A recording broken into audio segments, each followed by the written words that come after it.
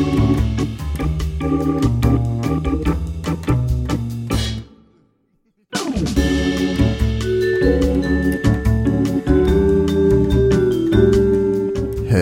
and welcome to Upstream with Jim and John, father and son conversations about discipleship and culture in the Pacific Northwest.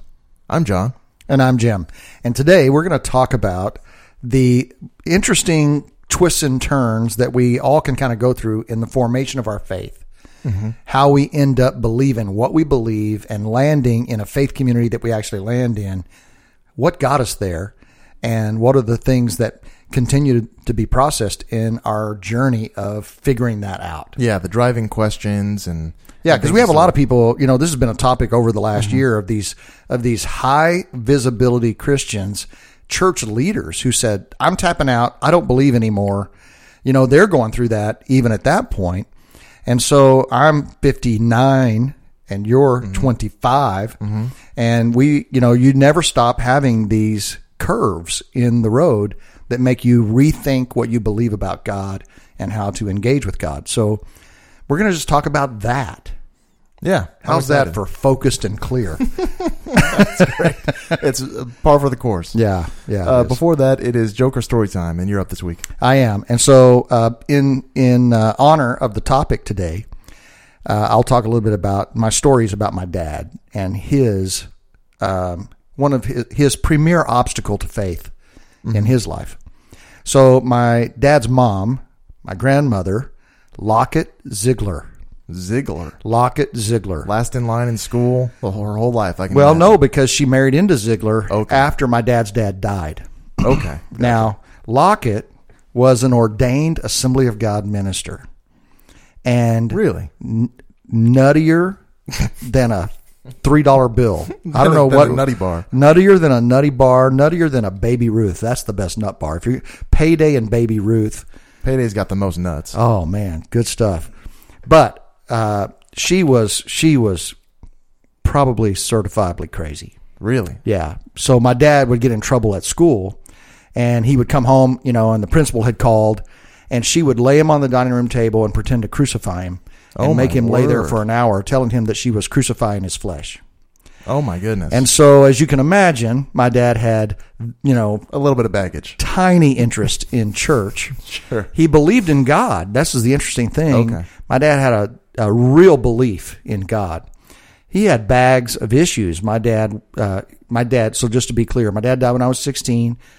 The best friend I've ever had to this day, and an habitual adulterer. Mm-hmm. And battled alcohol. But my best friend, everybody loved him. You know, big part of my life. So you have this weird issue where he had that at home, but he still believed in God, but he couldn't live for God. He had all these sin management issues. Yeah. And so I think that was a factor, but he wanted his kids to believe in God. So when we were little, we had to go to church. They would not take us and they would not go with us, but we had to go to church. So that meant in Texas, we went to the churches, you know, the closest church to our house. Where they're everywhere. So that meant we either went to a Baptist or a Methodist church because they were close by, and the Baptists always had a bus ministry. And you had one on each block next to you. Yeah. So, you know, I went to a Baptist church, and then the rule was when you turn 12, you can quit going if you want to quit. That's when you're old enough to decide. And on our 12th birthday, every one of us tapped out. Interesting. Yeah. So my dad wanted us to believe in God. He would say he believed in God. He had a pretty dramatic faith conversion experience the day he found out he had cancer. It's a really cool, amazing story. I'll save that for another time. But these were complexities in his journey. Meanwhile, my mom, her dad was shot to death in front of her when she was 11. And her mom became this, her mom was shot as well, but survived. Mm-hmm. She just kind of fell off, understandably so, fell off the deep end. Your mom's mom. Yeah, really struggled with alcohol, got pregnant by who knows who. You've talked about her. What's her name again? Annie Mae. Annie Mae. Annie Mae Bursby. One of my favorite people in the history of the world. Always had a big chaw of tobacco in her cheek. Just a great lady. And so my mom comes out of that, and so she's got her own, you know, where is God when that's going on. So out of that emerges our family spiritual journey, which has obviously twists and turns. Yeah. So I thought, so that's my dad's story. You know, crucified his flesh on the dining room table. It really solved all his problems. Yeah, no kidding. That's a real cure-all for all of his behavioral problems. Yeah.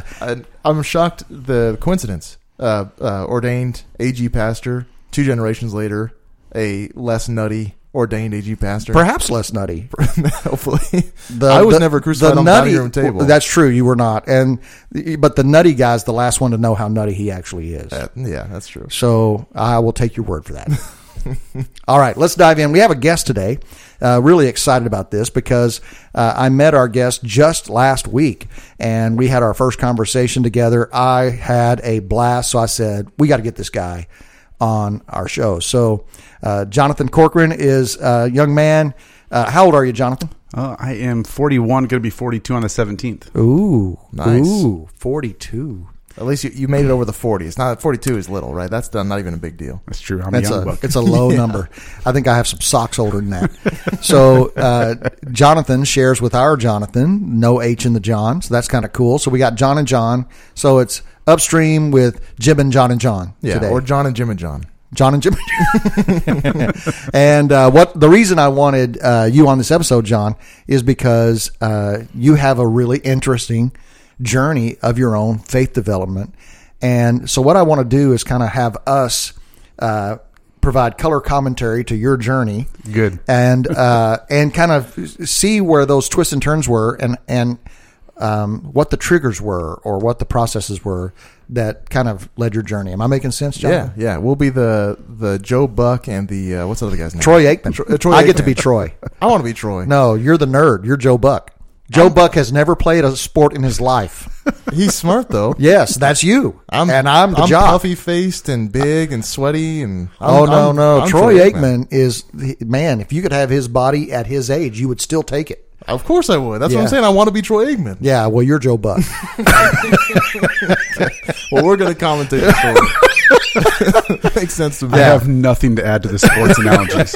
Okay, so how do I distinguish when I say, "Hey, John"? Which one of you I'm talking to? You can see my face, so I'll take the junior card. You can call me Junior. You can call me Junior. Oh, man. I'm going to call you Joe Buck. I'll take Aikman, please. Just call me Troy. Okay, I'll call you Troy. This was their last podcast. Yeah. I closed it down. Okay, Yeah. so John, you've been in an AG church, Assembly of God. You've been in a Foursquare church. You were for a while Presbyterian, I think. Yep. And now you're a Catholic. Yep. I just love Finally, that. I came home. I crossed the Tiber. You crossed the what? I crossed the Tiber. It's the river that is out in front of Rome. So when people... You have to cross that to get to the Vatican? yeah. Well, no, just to get into Rome. So it's kind of like an old thing that people would say that if you become Catholic, you've crossed the Tiber. Really? Interesting. See, us Protestants don't have any idea what you're talking about. Yeah. I didn't either about 4.5 years ago. You've been a Catholic for 4.5 or 5 years, Mhm, right? Yeah. Okay, So so it was the Trump presidency really pushed you over the edge. yeah, If it we turned wanna you talk Catholic. about- It turned a lot of people If we into want other things. if we want to talk about Catholic politics, that's a whole other interesting topic. It really is a Yeah, fascinating yeah. topic. Yeah. But maybe that'll be round 2. Yeah, We'll save yeah. that for later.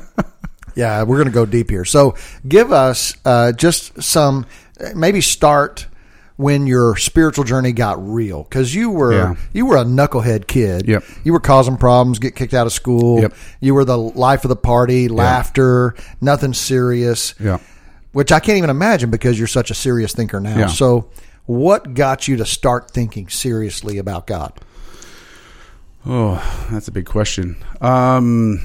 So I would say, because the journey could pick up in lots of places, because I think now in retrospect, I can look back and find serious places that happened at different times. Sure. But it probably was while I was at a church in Olympia, working at a church in Olympia, that I got really serious. And it was like, this is what I want to do with my life. I want to work in church. I want to be involved in ministry vocationally. Like, I don't see my life being about anything else. I want to be exclusively doing God's work in the kingdom. Now, wait a second. You just jumped from I'm a knucklehead getting kicked out of school to I want to be a pastor. What happened? Where did the steps come? What were the steps? Okay. You left out a couple things about the journey, though. Okay. Because it wasn't just AG. I can pin this on my mom and dad. And now in retrospect, this is just wild. We were part of a lot of non-denominational churches growing up. We actually met in a Masonic lodge, a church plant. So that, I don't know. That was kind of an interesting time. More context. Your dad was a Freemason. My dad was a Freemason. Yeah. Look at that. Must be an AG thing, Rod. Yeah. Well, definitely not a Catholic thing. Yeah. Nor an AG thing. No. But, so I grew up going to church all the time. I mean, my dad's thing was like, it doesn't matter if you're sick, if you're dying, like the place to go is to be at church. Right. And so, even after my parents divorced, that was still something that was just non-negotiable. Didn't matter what was happening in your life, how close you felt or what you thought, you're going to be in church on Sunday. Now we're sticking these demarcations in the ground, and one of them is the divorce. So you're 11, I think, right? 10. Yeah. 10. Mm-hmm. So at 10 years old, this happens, and this to this day is a pretty formational thing for you. Oh, it's a big issue. Oh yeah. And I think that the divorce is one of those things that I look back on now, and it's been 30 plus years, and I still see it as being this, as you'd say, like a felix culpa. It's like this blessed fault. Okay, hang on. He's going to pull all this Catholic stuff on us. We're not going to know what in the world he's talking about. What's a felix culpa? So it's like a blessed fault. So I know a mea culpa. Yeah, so that's my fault. Yes. So felix culpa would be like I think it was St. Augustine that used it, and the Felix Culpa is actually sung when the Easter Vigil is going to begin. And it's recounting salvation history about the fall of Adam and Eve. And so it goes back to this idea that, like, in what way would we have known Christ without this fault? And in some ways it's a mystery. And I guess I'd like to use the word mystery more because it's been important to me. And mystery in a Catholic sense is something that you can know, but you can't exhaust. Right. So something that, I can't fully ever wrap my arms around, but that doesn't diminish my knowing of it. Sure. It actually makes it more beautiful. Yeah. Yeah. And lifelong. Yes. And so in the sense of divorce, I mean, is that something that I would ever want to wish upon anyone? Absolutely not. Is it something that I could imagine? It's a Felix Culpa. Yeah. Right. I learned a new thing. Yeah. Like, it's not something that I can't imagine my life without it. Yeah. And it really, it really shaped a large trajectory of my life. And I think that was partly some of my trouble with school, is that, like, I deeply wanted things to be serious. And I asked questions that were considered smart aleck questions. But they were genuine to you. But they were really coming from a place of, like, I actually don't understand what you're saying. I mean, it didn't matter whether it was algebra or whether it was reading something in literature. I mean, I just didn't understand. So, and I just kept asking questions until it was like, Mr. Corcoran, I just don't think you're ready for this. You can go to the office. So I spent... Mr. Corcoran. Yeah. When they call a 10-year-old Mr. Corcoran, you know you're in trouble. Yeah. You need to go to the office. Yeah. So it was pretty much like that throughout all of my schooling. It was just, I spent a lot of time in the office. Okay, so when you said you were working at a church, how old were you when you were working at a church? So from about 18 to 21. Okay. And that's kind of like the Anthem kind of program. Yeah. It's a so it was Master's Commission kind of thing. Mm-hmm. Yep. And so you're doing that, 18 to 21. You're hanging out at the church full time. Yep. And you say, now this is it, man. I want to do this for my life. Yep. But you were thinking doing it in this charismatic church kind of way. Well, yeah. And actually, this is where Evergreen plays an interesting part in this, is because I had gone to youth group right after I had made this huge decision my senior year that I was going to serve the Lord, because I had gotten in a bunch of trouble. And, that was a time that I'd really put back and say, like, I made some sort of fundamental act of the will to be like, I can't turn back anymore. Yeah. I mean, there's no wagon to fall off of. Like, the wagon's gone. Either I'm like... There's just no turning back. Yeah. I'm burning the ships. I mean, as much as a 17-year-old can burn ships. Sure. Well, actually, they're good at burning things down, but not on purpose. Yeah. Generally not on purpose. Did I do that? Yeah. Right. Yeah. Totally that. I ended up working at Living Water, and in that program, but I was still asking a lot of questions. Like, I'm sure, and I know I was the biggest pain, because my questions were a lot of times relating back to, like, the essence of the church. Yeah. So I was reading a lot of books about what the church was. And, I'd go back to Amy Semple McPherson, Yeah. you go back to the Azusa Street revivals, and it's like, oh, okay. So like, we're not doing that now. Yeah. And so we should be, and we shouldn't be self-promoting ourselves, and we shouldn't be this and that. And, so I had a lot of, You had a lot of raw idealism. oh, it was getting violated all the time. It was leaking out my ears. Yeah. And I was massively hypocritical. Now, let's pause right here. Have you ever had an idealistic collision, Troy, with the church? We go back to school. He called me John L. or something like that. Okay. Idealistic collision. He's having a crisis because he's seeing this beautiful idea of the church, but he's not seeing it practiced where he's living. So he's having a collision with this. Is this really how it ought to be? Is this what church is? Yeah. Have you ever had a collision in your faith journey where you questioned, are we doing this right? Or are these leaders actually right? Have you had those kind of collisions or some idealistic thing about what a Christian ought to be, but I don't see many of them around me? That kind of thing. A lot of that, more with a lot of like scripture, like this is a Christian does this, and you see the heroes, you see like Paul and the apostles in the early church, just like doing Justice League stuff, and it's like, well, my shadow comes across a dude and he can get up and walk. Yeah, exactly. Yeah, and it's like, well, I've been in the church a long time, and I haven't seen any of this stuff. Yeah, so that kind of stuff, was tough for a while. With the church, I think I might be. I don't consider myself pessimistic normally, but with stuff like this, I kind of go, well, we as people generally suck at basically everything. So it's like, so it doesn't surprise you that the church also right. sucks because it's made up of people, right? So if I was more, I would say useful, I would shake my fist and go, well, what can we do about this? What's the real answer here? So generally, I think I can. But your apathy overwhelms you. Yes, exactly. I think that's a good thing because our modern society is prone to activism, and so the impulse to desire to change things. Yeah.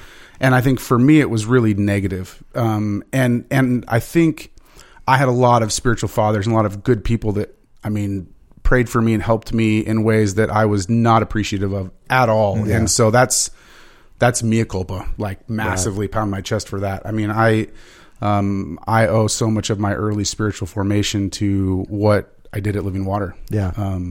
Okay, so you're having this collision about, is this really what the church is supposed to be? This sends you on a journey of maybe I should explore other expressions of the church. Yeah. And so I had this strong call to move to Norway. And it could happen. Hey, I've got the Norway bug before too. I'm serious. Every year, seriously, a Norway bug? No way. Every year in the dog days of summer, about August, it's 90 almost every day. And you want to go to Norway? And I go, this never happens in Norway, and I want to go to Norway. I don't think that's what was going on with you. No. I have had this desire to go to hard places, and so at the time. We had taken a few trips to Norway, and Living Water has some relationships in Norway and the National Foursquare Church there. So you'd gone there, you've been exposed to the culture, the tough terrain for the gospel. Yep.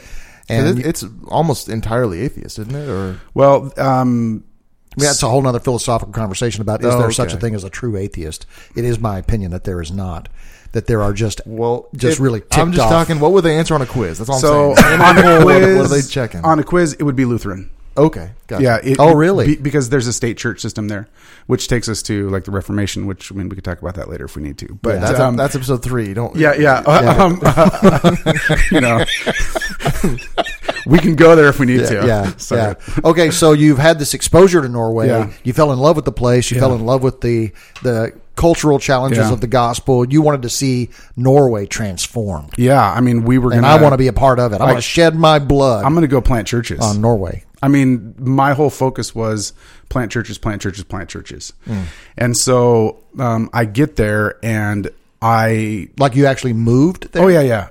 So I felt like God told me to go in May, raise the money, and left in August. And you're 21? I'm 20. 20. Yeah, 21. You don't need a lot of money when you're 20. Nope. You can camp out. You can eat fish. Well, they had a whole system for me to kind of dive right into. And so they have a mechanism, and you they just were go. So gracious. the most gracious people I've ever. What'd your dad say when you said, "I'm going to Norway"? My dad was like, oh, "Of course you are." Like, I mean, at least you're not going to be around here anymore. Right. No. I'll buy your ticket. Yeah. How much money do you need to raise? Yeah, he's like, fine. I'll give you $50 a month for that. Yeah. No, my family, the church community was crazy supportive. And I mean, I think because they did genuinely see like this is something that he's fired up about. Like the Lord spoke to him, Genesis 12:1 was my thing, like leave your country. And, okay, I'll leave my country. Okay, now I'm going to pick up the pace here because I want to really get to the Catholic thing. Yep. So you go to Norway. Yeah, my soul is crushed there, by the way. That's what I want to hear about. Yeah. Give me the synopsis of how you would say this was Norway for me. Okay, so this is Norway for me. I think I'm amazing. I'm in a culture in America that is, and a church culture that is congratulatory, that is encouraging, affirming, that's just like, oh man, I just love what God's doing in your life. And then I get to Norway and they're like, you're just like everybody else. And I'm just like, no, I'm not. like that's what I'm thinking in my heart. And I went through this. What do you mean? What do they mean you're like everybody else? Okay, well, this is and now this was like almost 20 years ago now, right? Which is kind of weird to say, but at the time the culture could have changed. But the culture is like, good example. Hillary Clinton wanted to go to dinner at a downtown restaurant, so she had one of her aides call up and say, "Hey, in Norway." Yeah, yeah. I mean, so this was back in the day. I think President Bill Clinton was still a president. And so they called up and said, "Hey, we need some room at your restaurant." And they said, "Well, it's full." And they're like, "Yeah, but like the first lady wants," and they're like, "Yeah, people have already reserved places. We're not going to kick him out, but like we've got room for you in 2 days."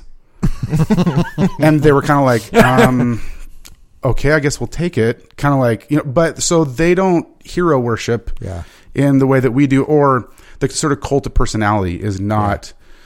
And there's lots of cultural reasons for that. So you slammed into this all of a sudden, hey, maybe I'm not special. I went from the most affirming community you could find to like, and it wasn't that they were being mean. I mean, but it was just crushing. Yeah. And it was, and like dark. I mean, I think somebody would have said I was clinically depressed probably. Yeah. How long were you there? I was just there for like a year, but I didn't really have any end date. But it was during that time that I connected with my then to be wife. And we had known each other from youth group and so on and so forth. But she was also in Norway. No. Okay. So while you're there, we connected over emails. Yeah. You're typing up tearful. Oh my gosh. Yeah. Correspondence. Tears hitting the keyboard. Oh man. Just like afraid to tell her that I loved her because, I don't know. I just didn't want to commit. And okay. So you bail out on Norway. Yep. You come home. Yep. Now you don't know which way's up. And what am I actually going to do with my life? I sound kind of crazy saying this, but I had always had this dream to go to Alaska and plant churches. I'm all over the place. So Norway and Alaska. I'm always about Alaska. He loves Alaska. I love Alaska. He's a big, went there for and not just Alaska, Sitka. Yeah. No, okay, all right. I'm sticking in Southeast Alaska. No, I want Sitka. No, I want the little peninsula. It's Didn't you see the proposal? Sitka. I saw the proposal. It wasn't Sitka. Sandra Bullock. She just they ruined the whole thing and they went to Maine or something. I know they did, but it still was beautiful. It made me want to go to Sitka. Yeah. And I've talked to people who live there and who love it. Yeah. So we get married and then a month later moved to Alaska. We went to Sitka and I went to Sheldon Jackson College to get my teaching degree so that I could earn a living while you plant churches. Yep. Because I had this conviction that I needed to be bivocational, and my understanding of vocation has changed radically. But at the time, that's what I would have said. Yeah, I like the word co-vocational. Co-vocational is nice. I like that better. Yeah.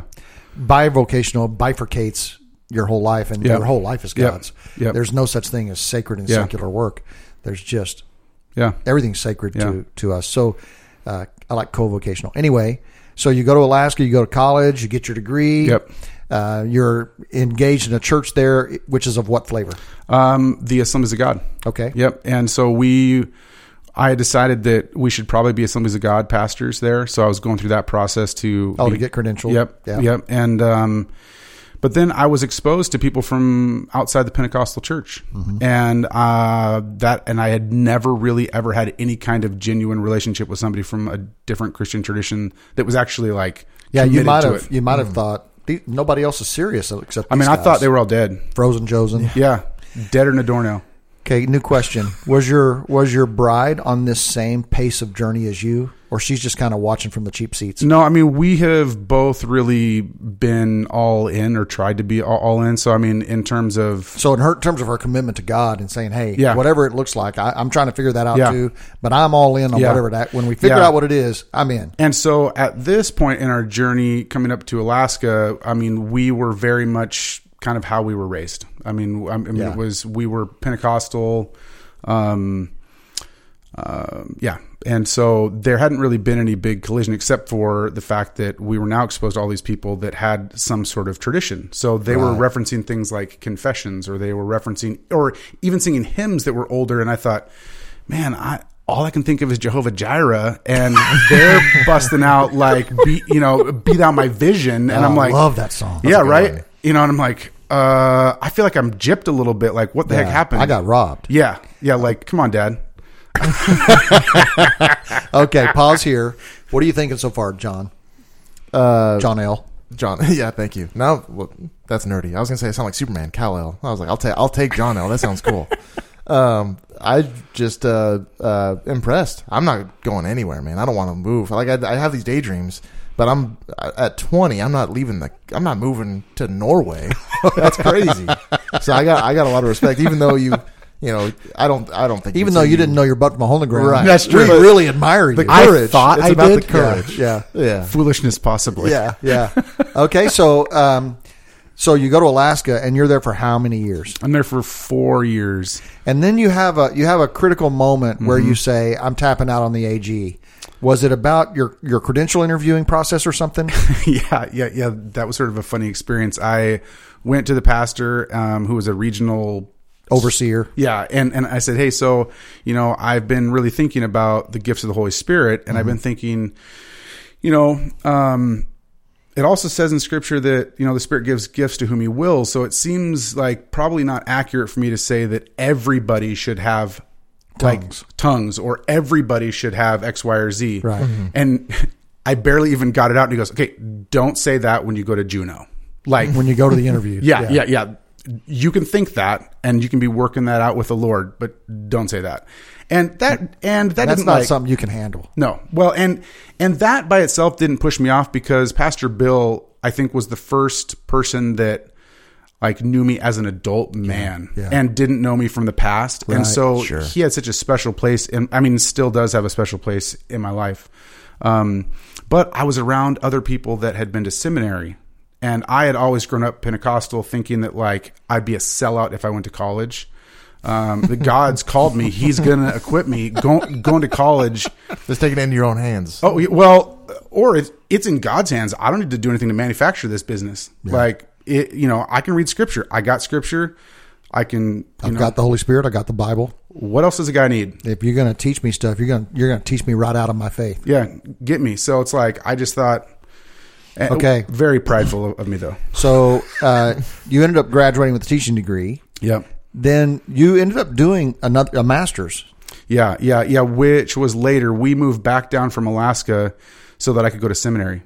And you went to seminary. Was it a Catholic seminary? I did not go to seminary, though. So that, I think maybe we didn't talk about that. We probably didn't. Yeah.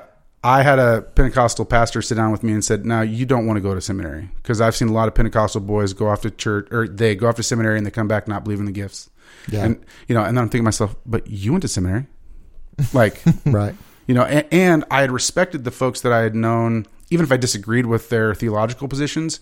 I loved how they were able to traverse more ground than I was capable of. Yeah. And I wanted that. So we moved back down to go to seminary so I could go to seminary and then go back to Alaska. Okay.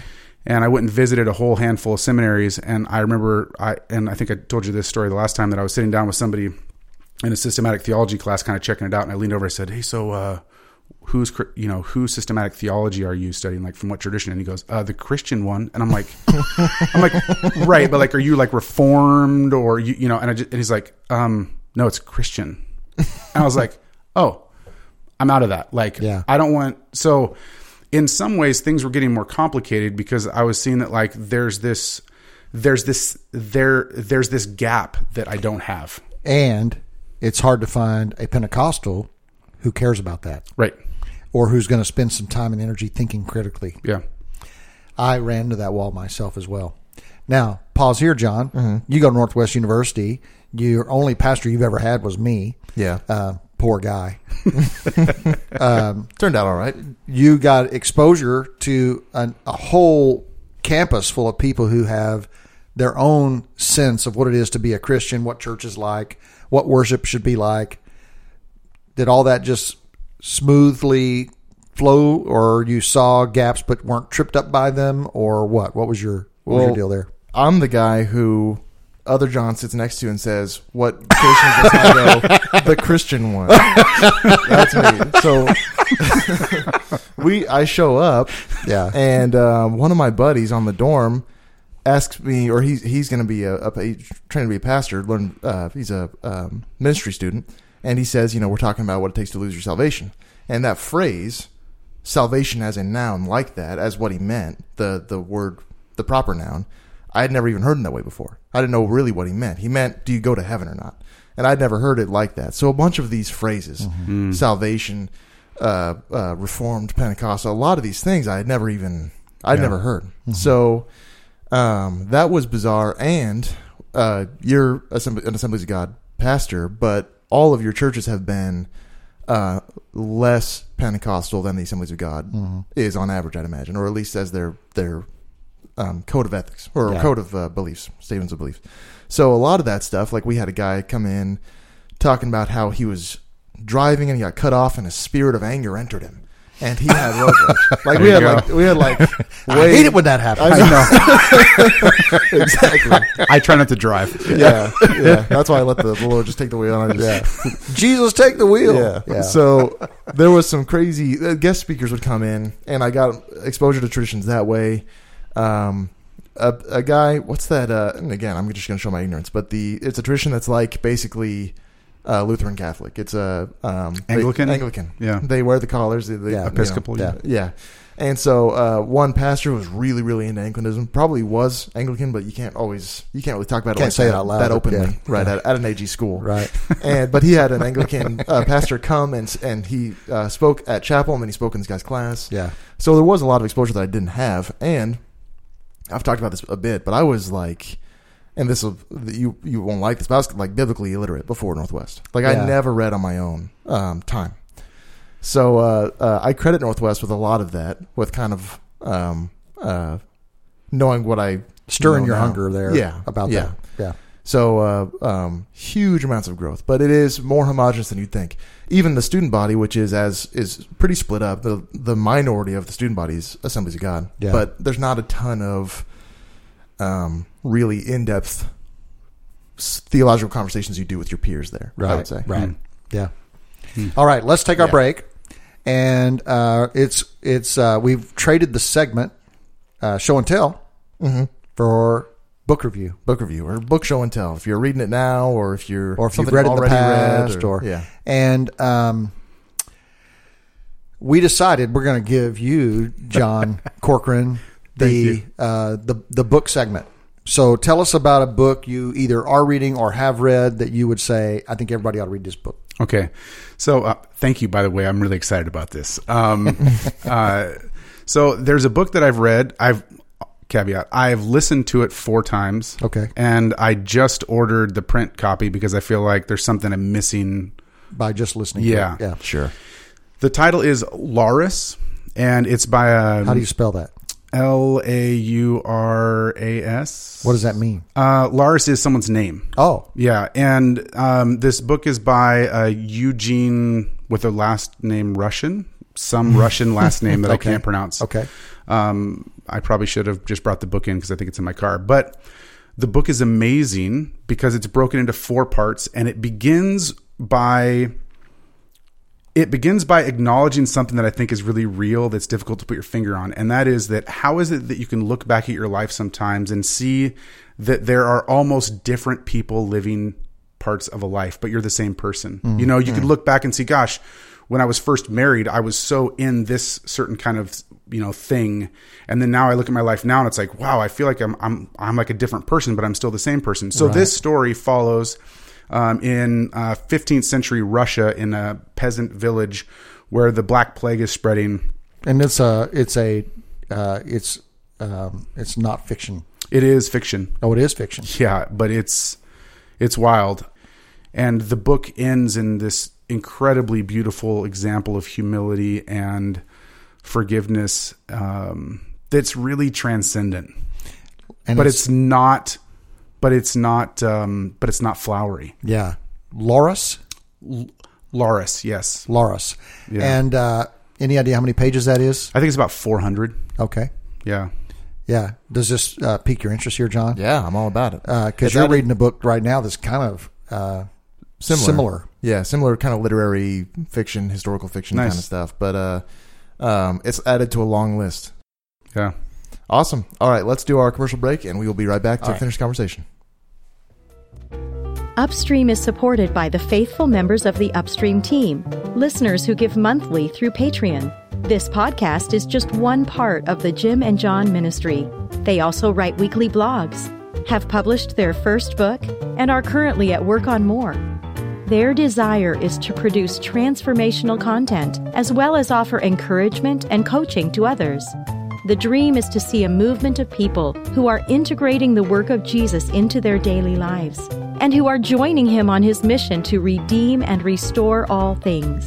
Check out their website at jimandjohn.com, where you can learn more about the father-son duo and gain access to all they have to offer.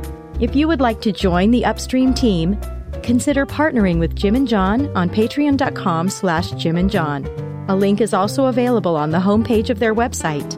And remember, there's no H in John. Now let's join Jim and John for the home stretch of today's conversation. All right, welcome back, and thank you all for listening. We are grateful. Very this is grateful. episode 98. 98, yeah. Episode 98. Thanks for being here with us. We are really grateful. Awesome. So, other John, we're in chapter 10, Maybe. depends how long the chapters are. Sub-chapters. I This don't know. guy writes long chapters. Yeah. So what is the at this point we're in your life quite a ways. What are the questions, the burning unanswered questions, or I mean you've had questions your whole life. What are you still thinking of every night before you go to bed, and where does that kind of take you closer to where you are now? Yeah, so I think that the connection of discovering that there's this thing that's traditions, and that traditions aren't bad. I always grew up with the traditions of man, so we should always be doing something new, be looking for what is new is happening all the time.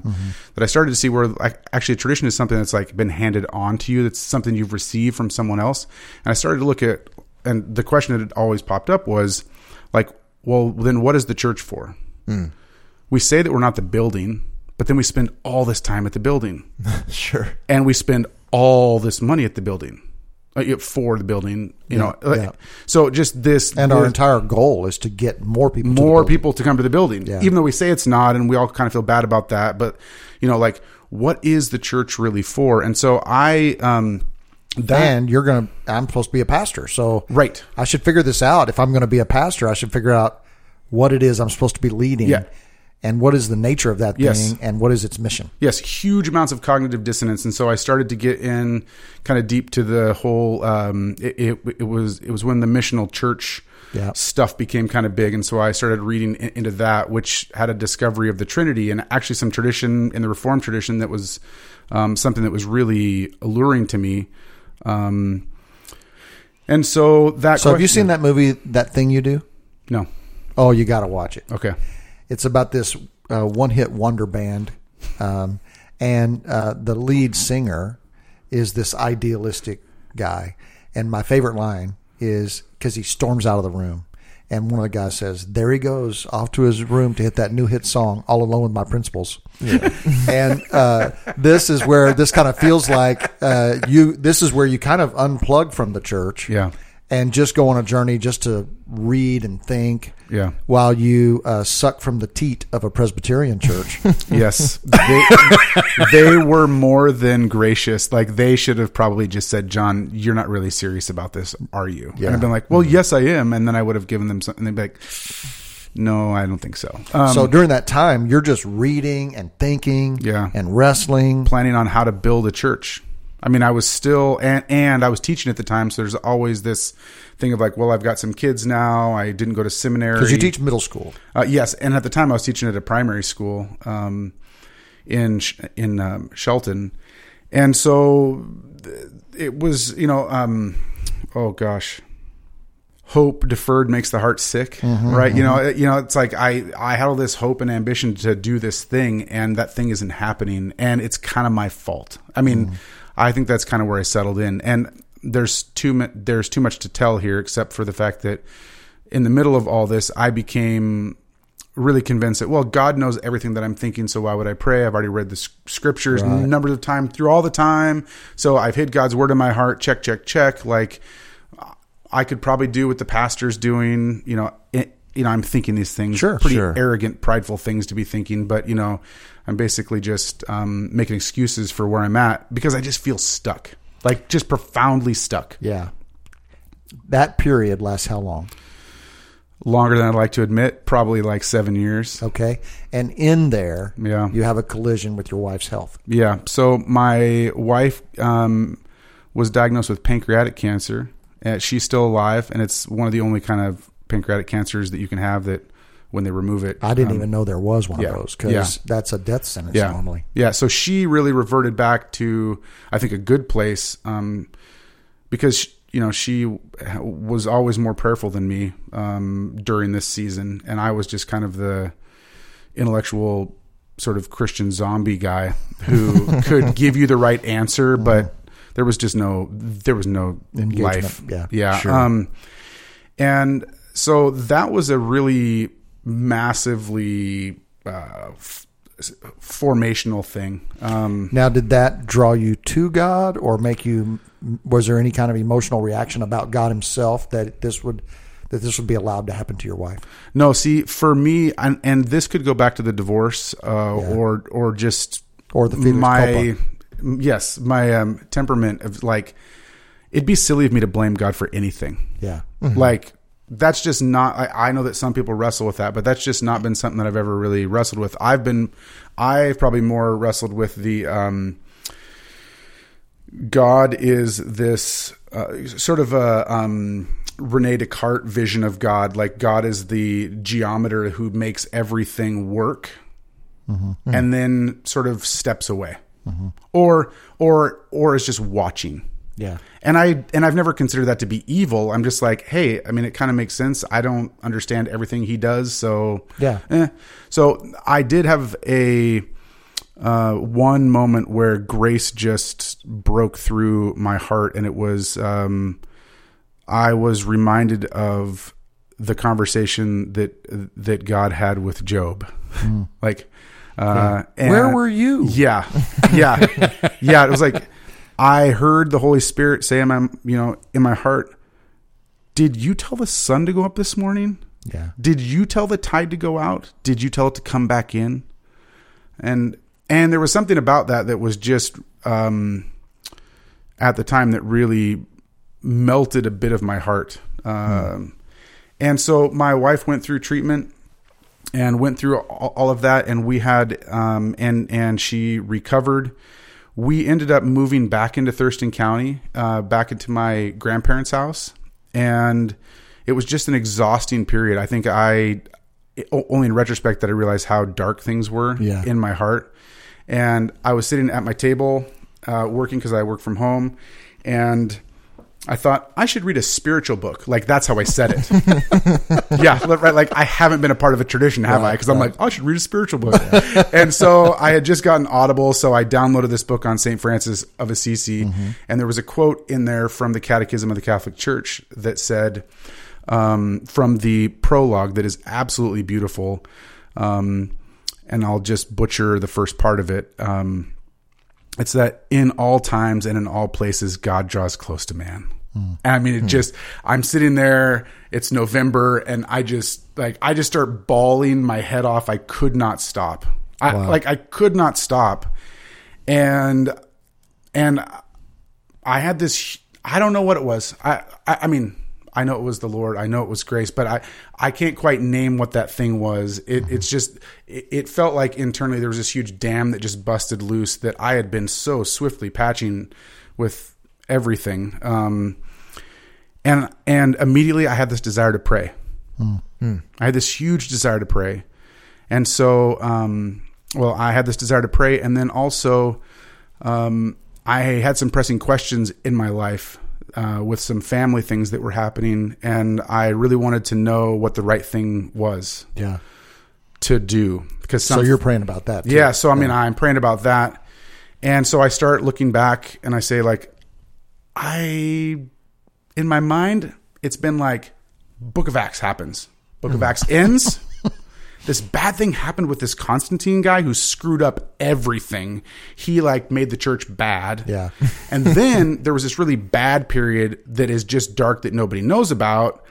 Azusa Street happens, and we're back on the, and now we're back on the map. Back in the game. Right. Yeah. Like Luther tried, but he didn't go far enough. Return of the Jedi. Because he's German. And, Germans, we can kind of blame the Germans. Yeah. And I mean, he's brewing beer for crying out loud. I mean, so many things. Yeah. No, sorry. No, I can appreciate his oh man, certain parts of absolutely his work, I suppose. Okay, now get back on the trail here. I was How gonna say, long? You said that's a nice can of worms. Let's Sorry. pop that over. No, not you, him. Yeah, it was me. So guilty. So, how long did your wife's cancer battle last? So, really, it was like 12 days in the hospital once it was cut out, and then it was about a 6-month recovery time. And then at the end of that 6 months, she's declared cancer free. Yeah, yeah. And how far or where was that distantly from this epic moment with St. Francis? That was probably like 3 or 4 years later. Really? Yeah. Dang. So the cancer wasn't even strong enough to penetrate your hard, concrete heart. No, the only reason why I bring it up as a part of it is because I was petrified to tell my wife that I thought she was going to die. Mm-hmm. And so much of my journey has been, which is actually why I reached out to you in the first place about when you preached about confession, because I was afraid to say what was actually happening. Yeah. Like I was afraid to acknowledge what was real, what was in front of me. If I acknowledge it, it could really get bad. Yeah. And I don't know would she think less of me because I thought she was going to die? Okay. If I think about that rationally, no way. Like, of course she thought she was going to die. Right. Everybody thought she was going to die. Yeah. And so that's also been that theme through my life, is that a desire for what is real. Yeah. And so, yeah. Now I'm gonna ramp it up. Do whatever you need to do. I am. I'm gonna ask you to try to identify for a listener who's been listening to this whole conversation, and we haven't even gotten to the place where you said, "I think I'm a Catholic." Yeah. Your wife said, "No, you're not." Yeah, you're crazy. Yeah. Then she said, "Okay, let's consider it. Let's just see where this takes us." We haven't even gotten there, and that's fascinating all by itself. Yeah. But what we're really trying to help people think through is the journey we're all on, because we all have journeys. Yep. And so what's your encouragement to someone who's you're in chapter 12 of your story, maybe they're on chapter 5. Yeah. What would be your encouragement to them to think about a handful of things that might help them along this way? Yeah.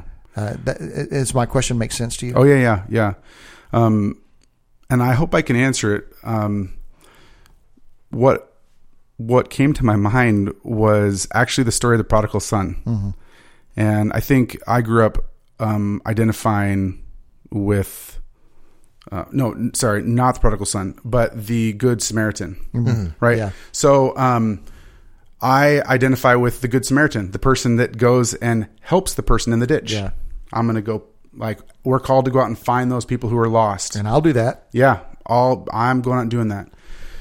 I think it's important for us to identify with the person in the ditch. We are the person in the ditch. The Good Samaritan is Christ. Yeah. And we are all guests in the inn. And Jesus has given a deposit on our care while we're here. And he'll pay the bill, whatever it comes out. He will pay the bill. And so I say that first to say that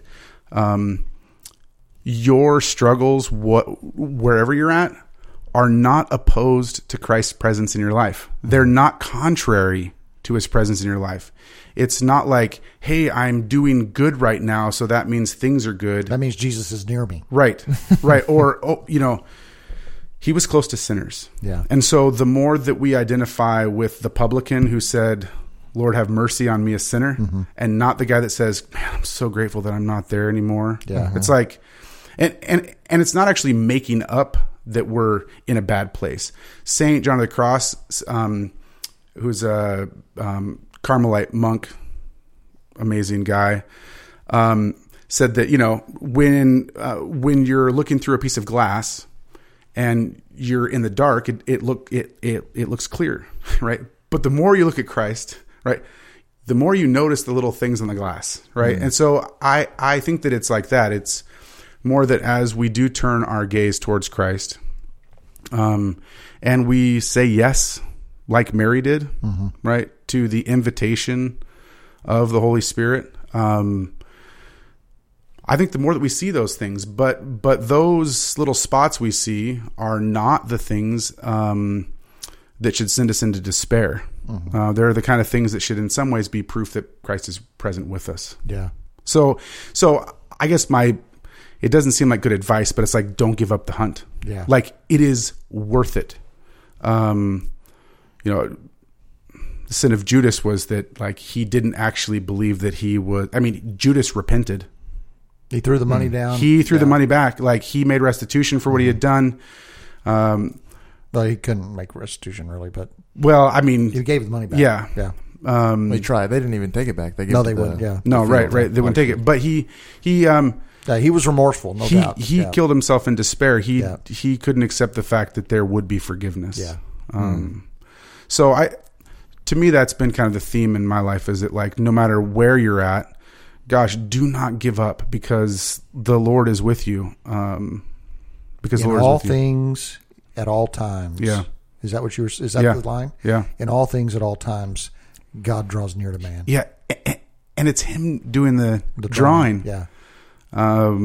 Which is so easy to forget in our, and I'm going to use this hopefully charitably, in our Protestant work ethic that we have here. It's also prideful. Yeah. Because I will be the one who defines my relationship with God, and I'll be the one who finds Him. Yep.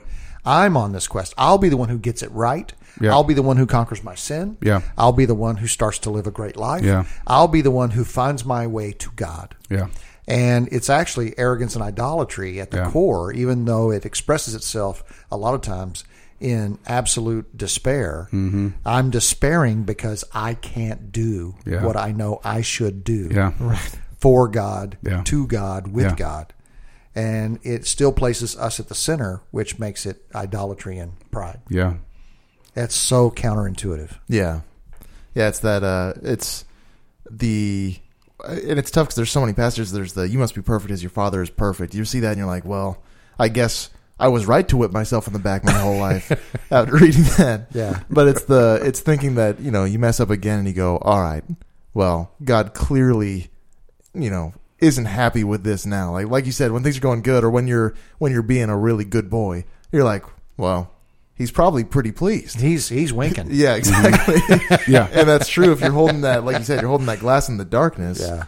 That's true. But Yeah. but there's no extent of good behavior that gets you in the. Now I'm having a takeaway for myself. So I'm going to share mine. I'd like to hear your takeaway from the whole conversation. My takeaway is that the journey's always confusing. But the thing that clarifies it for me is that is the awareness of my own incapacity, my own brokenness. So it strikes me that Jesus is attractive. When he goes public and he introduces himself with Isaiah 61, the Spirit of the Lord is upon me because He's anointed me to preach good news to the poor, freedom for the captive, sight for the blind. Like, you're only interested in God. You really only qualify for God's nearness if you are poor or sick, which we are. Yeah. Right. And so our poverty and our sickness is not a wall between us and God. No. It is the draw between us and God. And it inspires me to never see myself as rich or well. Because the minute I'm rich or well, I no longer qualify for the gospel. I no longer need the physician. And so humility, self-awareness and humility seem to be so critical to the journey. And that's the thing when I hear your story, the thing that's true through the whole thing is this real sense of wanting to know who you are, wanting to know who God is, and wanting to know how this works. Yeah. And that quest led you at some points to arrogance. Knowledge puffs up, love builds up, and you got puffed up with a bunch of books and I know stuff. But that still that churning thing inside you, I just want to know. I just want to know. Yeah. And so I think for me, this inspires me to stay in my awareness of my abject poverty and my constant need of a Redeemer. That might be the flashlight that will always serve me well. Sure. What's your takeaway, John? John L. Thank you. Mine's a little, maybe more meta would be the word I would say in this conversation of questions that last decades. And for me, like, I think about this, like, looking for a transcendent moment, the moment where you hear that audiobook and you finally break down. And it's been after, you said, 7 years? Years, yeah. So, like, you can't make those moments. And if you heard that 3 years earlier, maybe even a week earlier, maybe it doesn't do to you what it did. Right. Yeah. Maybe it just in one ear out the other. Yeah. So a lot of that is probably the Spirit, but really you can't make the transcendent moments. And it's really frustrating. So, like you said, you were embarrassed. You were embarrassed of the 7 years, and I'm embarrassed of really long periods. I'm embarrassed that I was biblically illiterate for 19 years. That's embarrassing. But you can't really regret it because, what are you going to do? Yeah. Like, that's just how it's just how it is. So if you're in the middle of one of these, if you're in the middle of a really dark era like you've had, I would say just don't give up because the moment's coming. That moment, keep looking because it's coming. The moment will find you because God will find you. Right. Right. But that's a fascinating thing. I can't create the transcendent moment, but man, I need one. I know. It's really, really, it's tough. And then eventually it'll just be one. All of mine have been things I've heard 100 times. Yeah. Especially growing up in church. All of a sudden it speaks to you. It just hits. And then if you try and share the transcendent moment, it'll just crash like waves on a rock for whoever you tell it to because they've heard it 1,000 times. Yeah. And they're not having the same transcendent moment. Right. And you cannot make them have it the same way you couldn't make yourself have it. Yeah. So it really is tough. Now this is where my new friend Jonathan would give a commercial for the Catholic Church. Oh yeah. Because when you understand the liturgy and the history and the icons and the stories and the saints and the traditions, they might increase the likelihood of those transcendent moments because you're saturated with a lot of deep, long-lasting life. So I don't know if I said that in a way that you would say, I would say that. But I think when I think of the Catholic Church or I think of the Greek Orthodox Church, these are the things I am jealous. I never told you this. I should have told this story. I went to a hermitage. Oh, good. For 3 days. Okay. And I took a vow of silence. It was in Missouri, and it was run by Sister Perpetua. Okay. And there was in Missouri. And there was a group of monks there. They owned dozens of acres in the woods, and they had these little Morgan buildings that they had turned into cabins, and they were scattered throughout the woods. And so you would go to your little cabin. It had a single bed and a desk and a bathroom. And Sister Perpetua would drop off an ice chest with your meals on it, so you would eat in your room. You could take walks. There are all these white statues. Yeah. My friend was with me. He was in one of his cabins. We had taken this vow of silence, but we would meet in the woods and talk. and he said he was walking and he's praying. He's sitting out in the woods praying, and he's next to this giant white statue of Jesus. And he says, "Lord, is that really what you look like?" And he just felt like the Lord said, "Well, I wasn't that white." But I had this incredible experience because we would go to Vespers with the monks and the nuns. And so I have had a fascination with this, even though I have very limited experience. And then we had some family members in Sue's family that had become Greek Orthodox. Yeah. So I had a little bit of exposure there. Yeah. But that's what I'm jealous Yeah. of, is the history and the depth. Yeah. So anyway, I just gave if you attend Evergreen, I am not encouraging you to become a Catholic. So, Well, and I mean, I think for me personally, it was that question of what is the church for? Yeah. And then a lot of what you said, but I would say that there are a lot of people who have been baptized Catholic that are members of the body of Christ that are just like everybody else in the sense that we don't realize what we have. And so there's varying degrees of people's engagement with their faith. Yeah. And so, but no, I'm incredibly grateful to be where I'm at, and it is really humbling because I couldn't manufacture it, and I had tried really hard. Yeah. And I want to finish our episode by saying, first of all, thank you for being our guest. Yeah, This thank has you been so a much. blast. Thank you for having Troy, me on. thanks for co-anchoring the episode. But I do want to say my last statement, because this is transformational for me, is that sin is not a state to be punished. It is a disease to be cured. And this is why God is always drawing near to man. Yeah. Because he seeks to cure this disease that continues to plague us. And so rather than being an enemy of God who should fear his wrath, I should recognize the abject poverty and sickness of my life and yearn for the physician to come and love and heal me. So if you're sick and poor, you're in the perfect spot. Yeah. And may you trust that God is moving toward you constantly to heal and love you. Yes. I love it. All right. Hey, as always, you can check out our website, jimandjohn.com, no H in the John. Instagram, Jim and John. At Jim and John. And, we've got blogs that we post, and email us, info at jimandjohn.com. We'd love to answer your emails. You can reach us there in the direct messages of our Instagram or the contact form of our website. We'd love to hear from you guys. There you go. Have a great day. Thanks for listening.